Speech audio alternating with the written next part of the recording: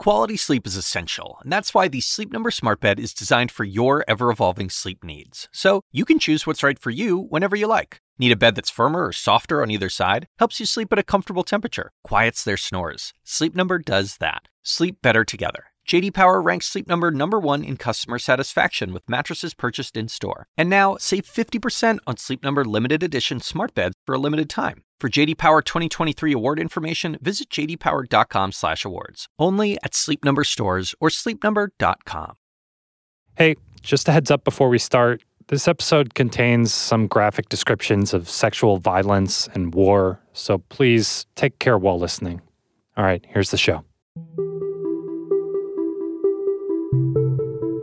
It's hard to forget the images and descriptions that surfaced in the wake of the October 7th Hamas terror attack on Israel. One that really stayed with me was a scene from the Nova Music Festival. You may remember this.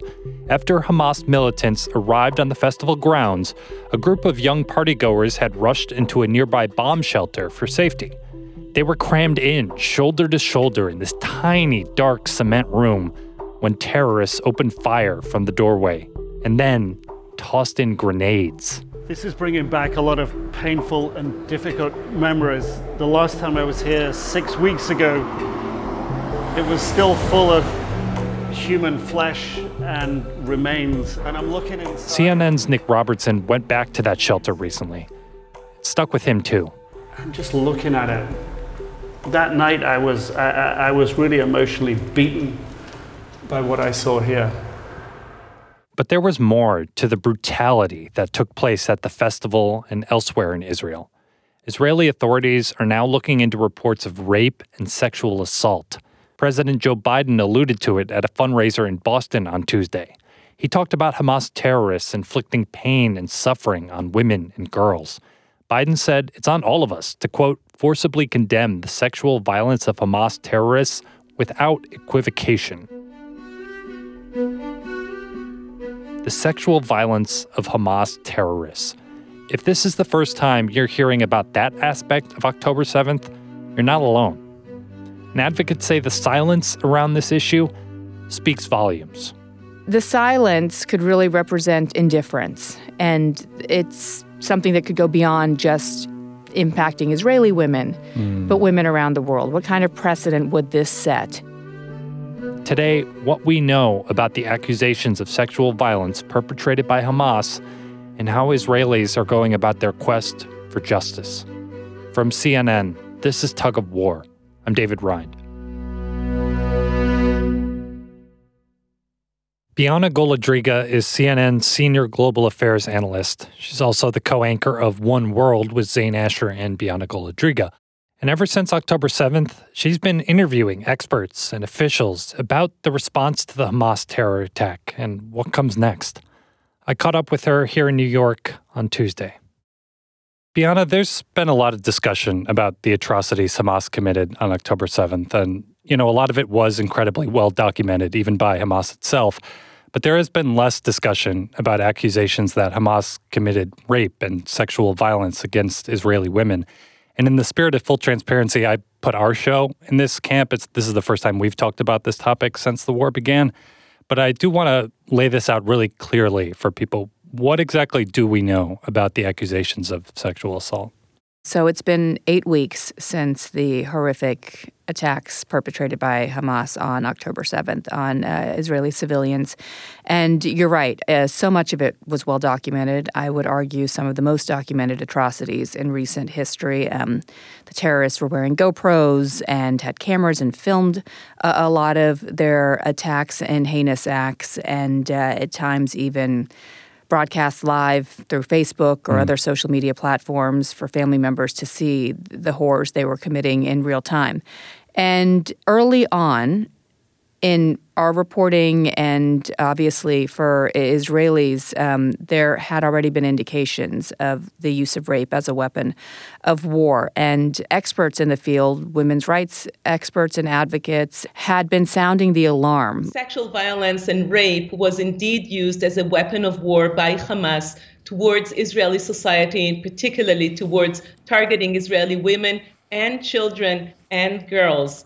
One woman who I've spoken with and become quite close with on this issue, Ruth Halperin Kadari, a professor who had actually been vice chair of one of the missions at the UN, knows the council very well, sent emails and messages to her former colleagues on October 9th. So just 2 days later, before a lot of the information was gathered through forensic evidence, through investigators.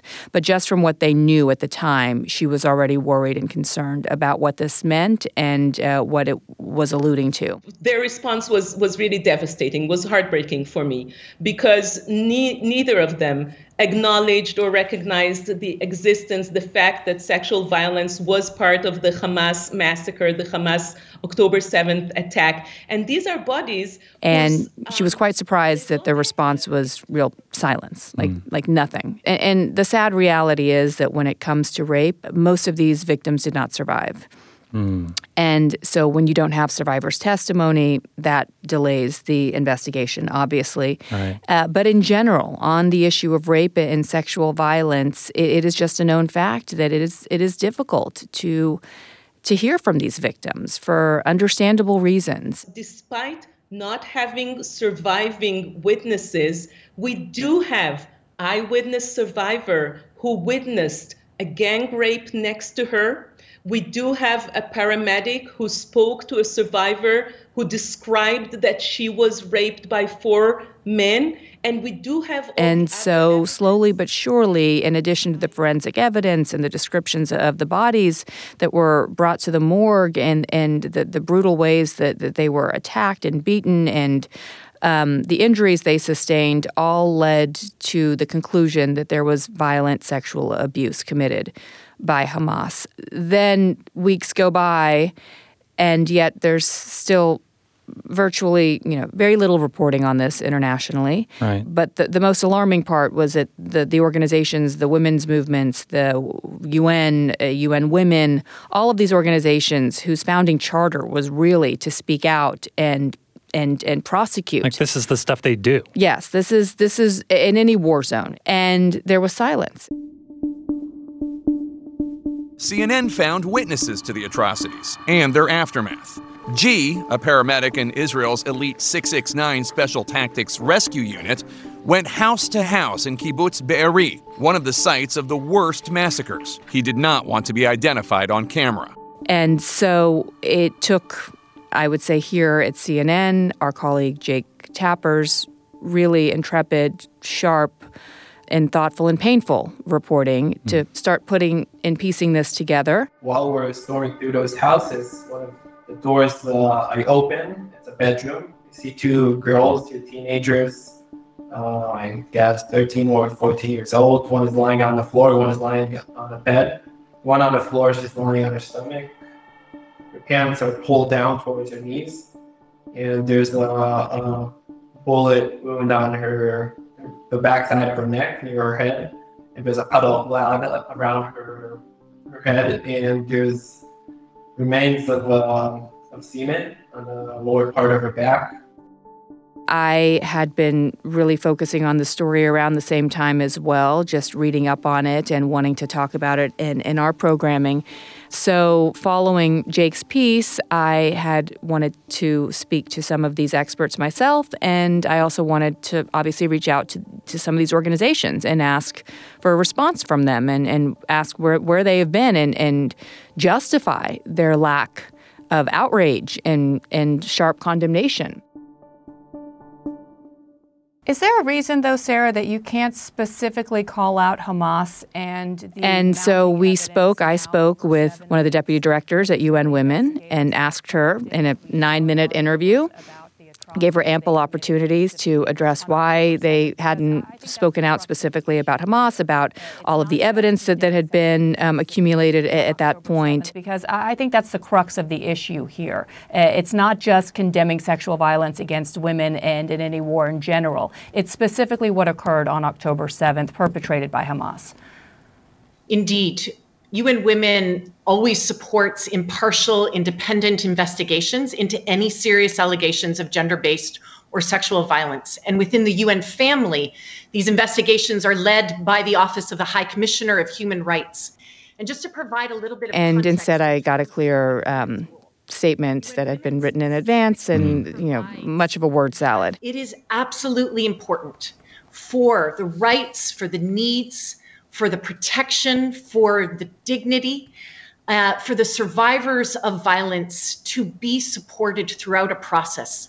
And that's why we work through these globally mandated mechanisms. That notwithstanding. And that exchange got a lot of pickup and I believe ultimately led to finally a statement from them, which was, the bare minimum that you would expect, which condemned the allegations that Hamas was, using rape as a weapon of war.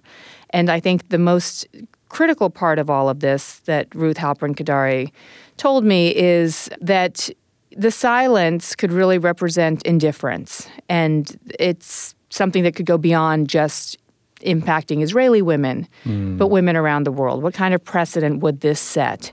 And second, in terms of prosecuting these crimes and bringing some sort of justice to these poor women and men as well, we should note. More tug of war in just a bit.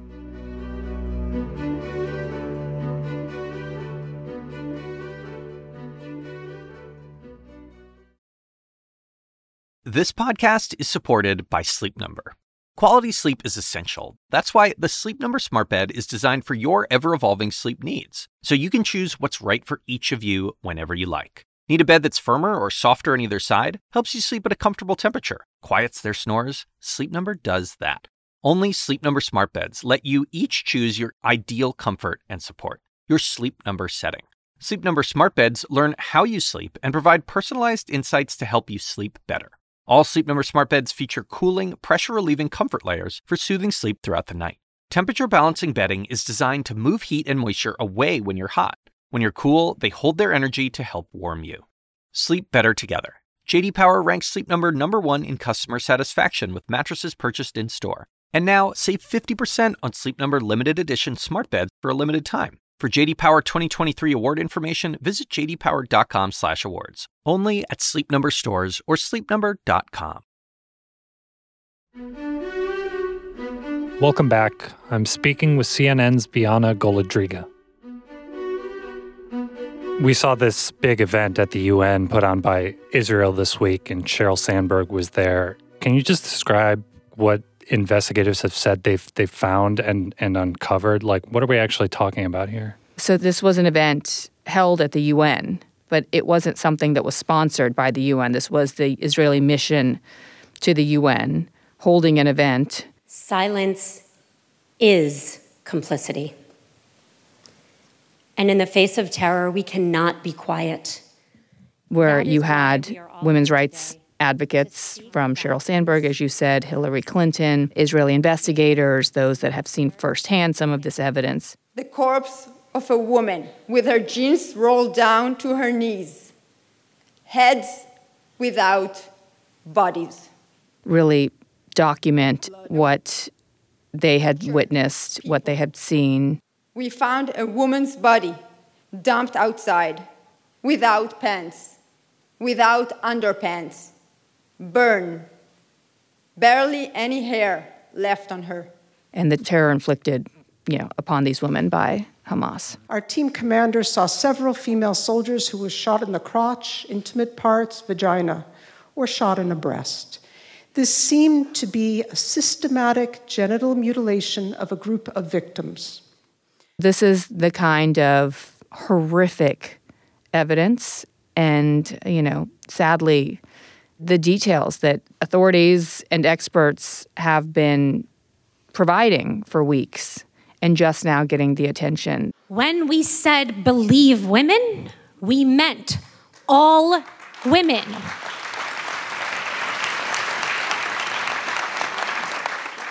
So if you ignore the very clear and obvious violation of just these innocent women and girls, or worse, when you twist propaganda to dare justify it, then you are politicizing their pain. You are denying their stories. You are stating that their rights are undeserving and that their suffering is unworthy of your protection, and you are complicit in emboldening their perpetrators who must be held to account. I mean, obviously, the accusations are just awful and really upsetting to hear about. But, you know, what so many advocates have been saying is that even beyond the specific details, it's the silence that cannot stand. Can you unpack that feeling for me? Well, just imagine if you were the victim of an attack and no one talked about it, no one addressed it. I mean, that's you personally. And yet now we're talking about the worst attack on Israel, mass casualties since the country's inception. And the point of all of this was to torture. It wasn't just we're going to kill Israelis. That's bad enough. It was torture. And to use rape, to use sexual violence as a form of torture and not have that as part of the narrative and not have the world in 2023, the civilized world, women's rights groups in New York City, some of the most progressive women in Congress, have to equivocate or quickly change the subject when asked about this is unacceptable, and it hits a nerve because these are the women who are supposed to be advocates for all women around the world. This all happened October 7th. The war that then ensued afterwards was Israel's response to Gaza. One could talk about how they are conducting this war, whether they are conducting it right, whether they are conducting it fairly, the number, the thousands of Palestinian casualties. One has nothing to do with the other. And even making that sort of equivocation, I think, is what is really driving a lot of these experts, a lot of Israelis, and women's rights advocates. It's not only frustrating, it's frightening. Because in what other scenario would you say bad, condemn, but?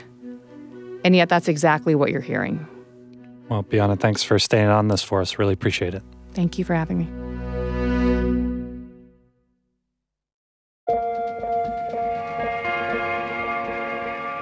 Tug of War is a production of CNN Audio. This episode was produced by Anna Sterla and me, David Rind. Our senior producer is Haley Thomas, Dan DeZula is our technical director, and Steve Lichtai is the executive producer of CNN Audio. We get support from Alex Manasseri, Robert Mathers, John Dianora, Lenny Steinhardt, James Andres, Nicole Pesseru, and Lisa Namaro. Special thanks to Caroline Patterson and Katie Hinman. We'll be back on Friday with another update. Talk to you then.